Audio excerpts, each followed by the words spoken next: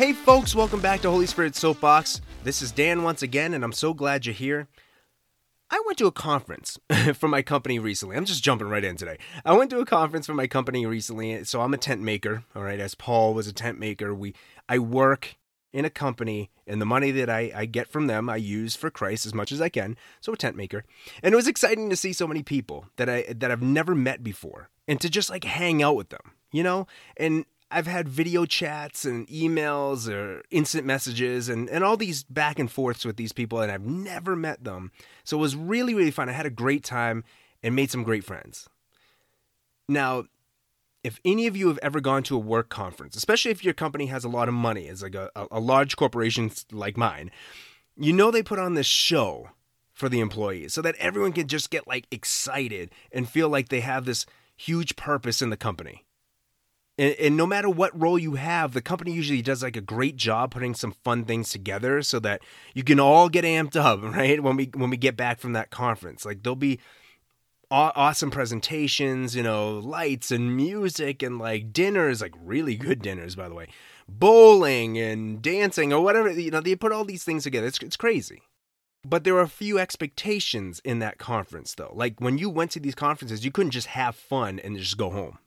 No, you know, you weren't there just to have a good time and then just go back home and then be as you normally would be, or learn nothing from the conference and just do what you were normally doing. All right. First, you had to have drive to learn more so that you actually understand the direction and guidance of that company.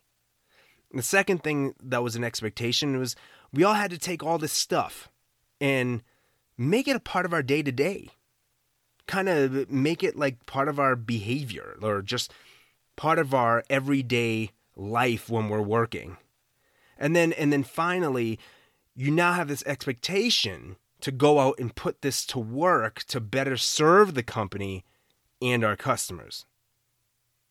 If there's like a lack or denial of any of these three things, the company may not see the growth that they would expect to see. And you almost have to wonder why you're part of this company anyways. Like, doesn't this sound awfully familiar in a way?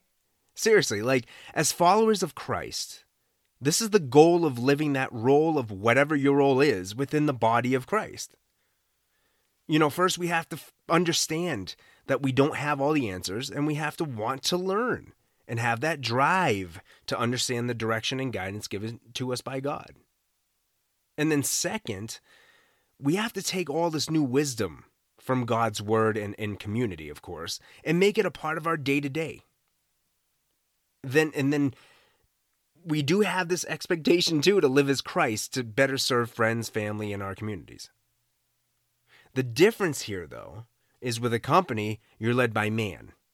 You know, managers, directors, VPs, CEOs, whatever.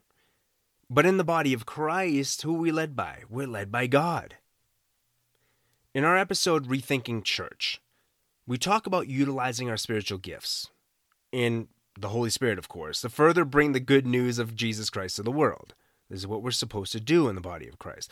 But there's also an importance with attending congregations and fellowships, and even small groups, so that we can continue to grow in our knowledge of who God is and what He's been doing in our lives, and then go out and participate in the world with what God gives us.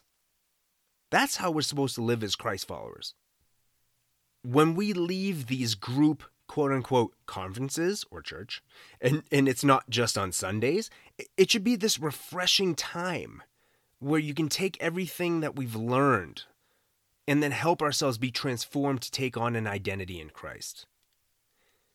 And now, for those who are given the leadership role in the church of the body of Christ, or those who want to continue to help lead people towards Christ, there was this one thing that all of these managers, directors, VPs, CEOs, CFOs had at the conference that I attended for work.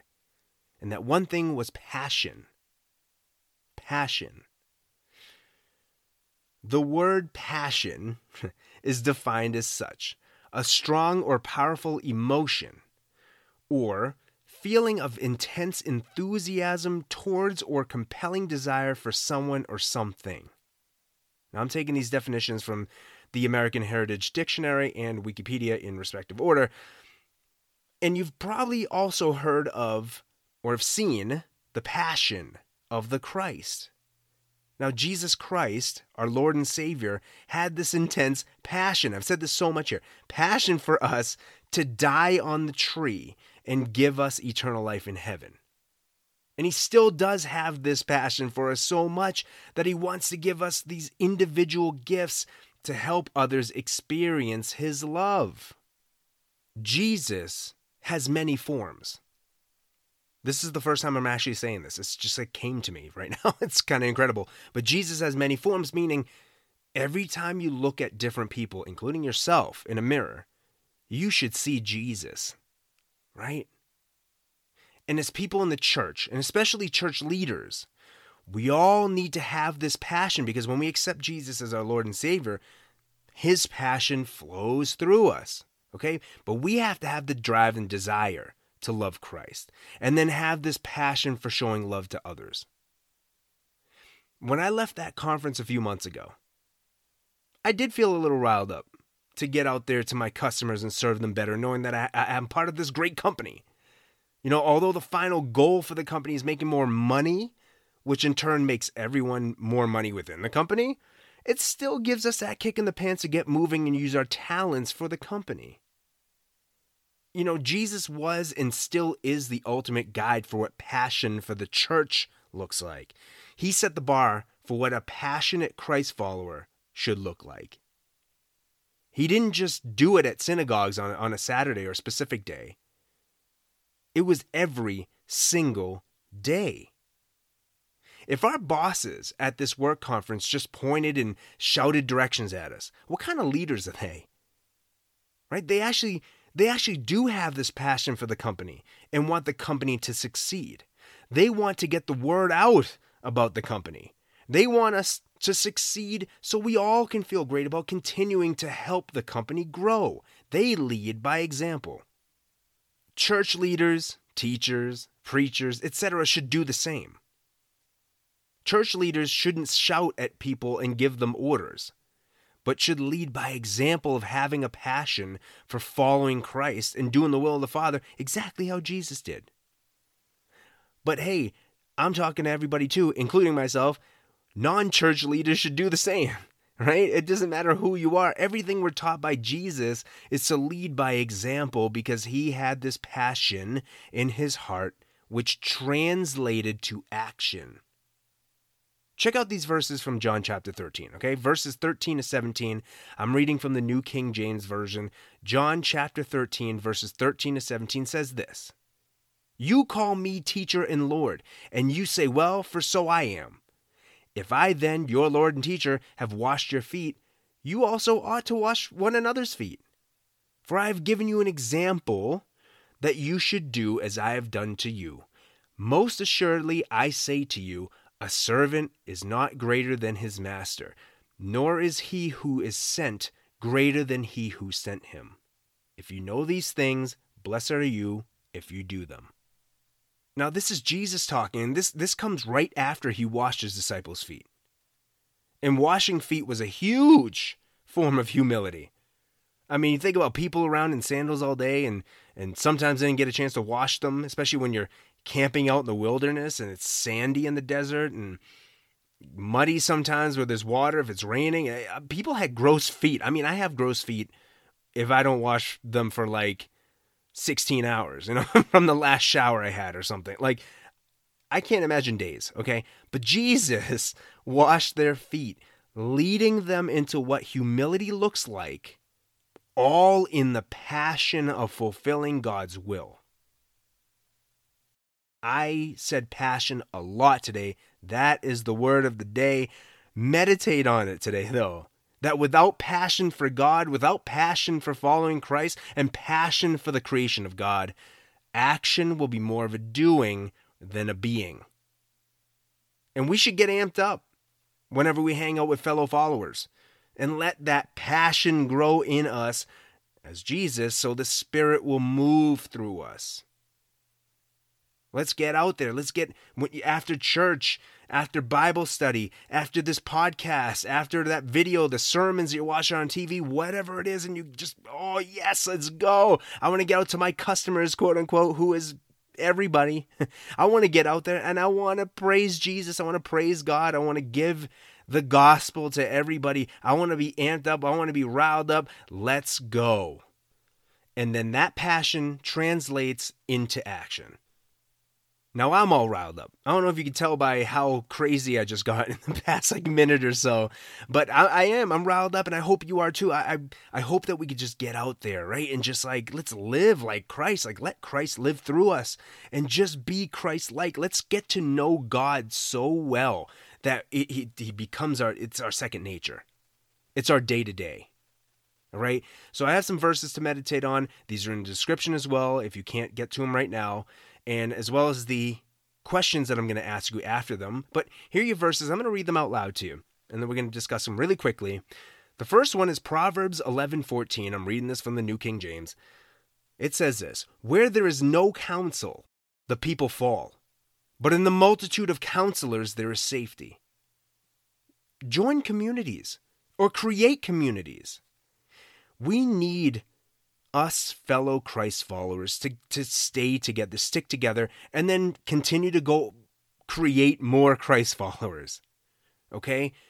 So then we can have this large community that we can lean on each other, and we can listen to each other, and we can learn from each other, and we can see God in each other, and we can see God's wisdom in each other, and we can praise when we need to praise, and we can pray when we need to pray. Where there is no counsel, the people fall, but in the multitude of counselors there is safety. We do better together. We do. As a human race, created in God's image, we do better together. The second verse here is from Ephesians chapter 4, verses 11 to 13. It says this: "And he himself," he's talking about Jesus, "and he himself gave some to be apostles, some prophets, some evangelists, and some pastors and teachers, for the equipping of the saints, for the work of ministry, for the edifying of the body of Christ, till we all come to the unity of the faith and of the knowledge of the Son of God, to a perfect man, to the measure of the stature of the fullness of Christ."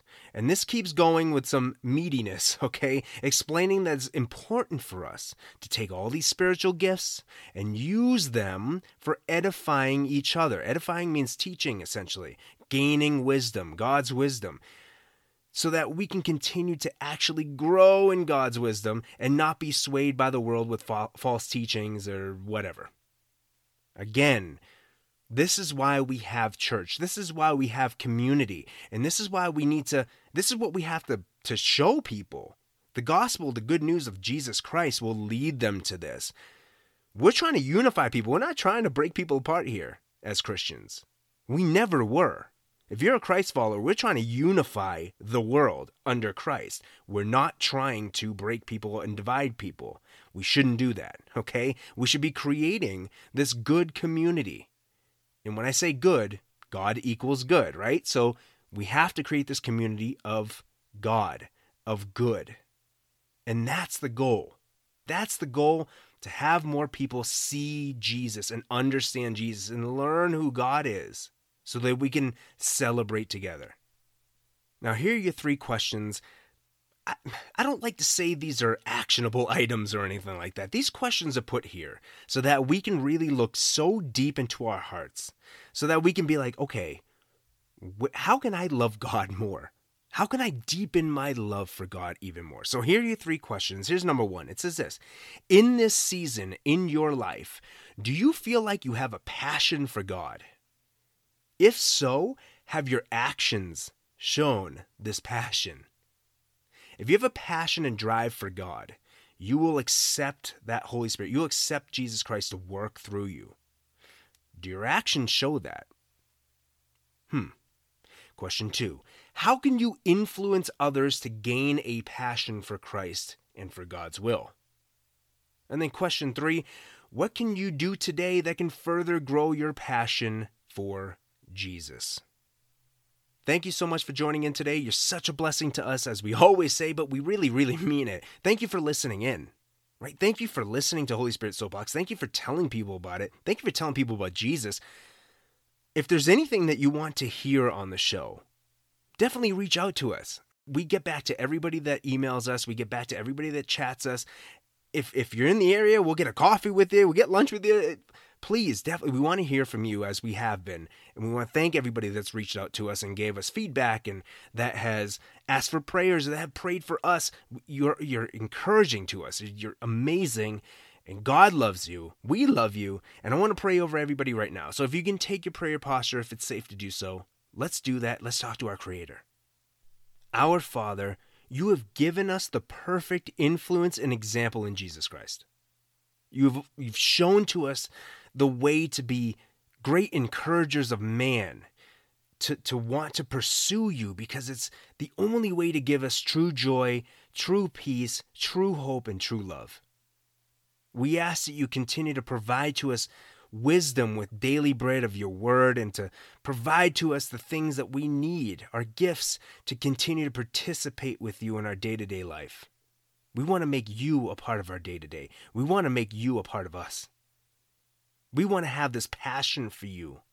We want to continue to grow within our identities in you, so we don't stray and we don't fall into temptations of the world. And we pray for all of this in Jesus Christ's holy name. Amen.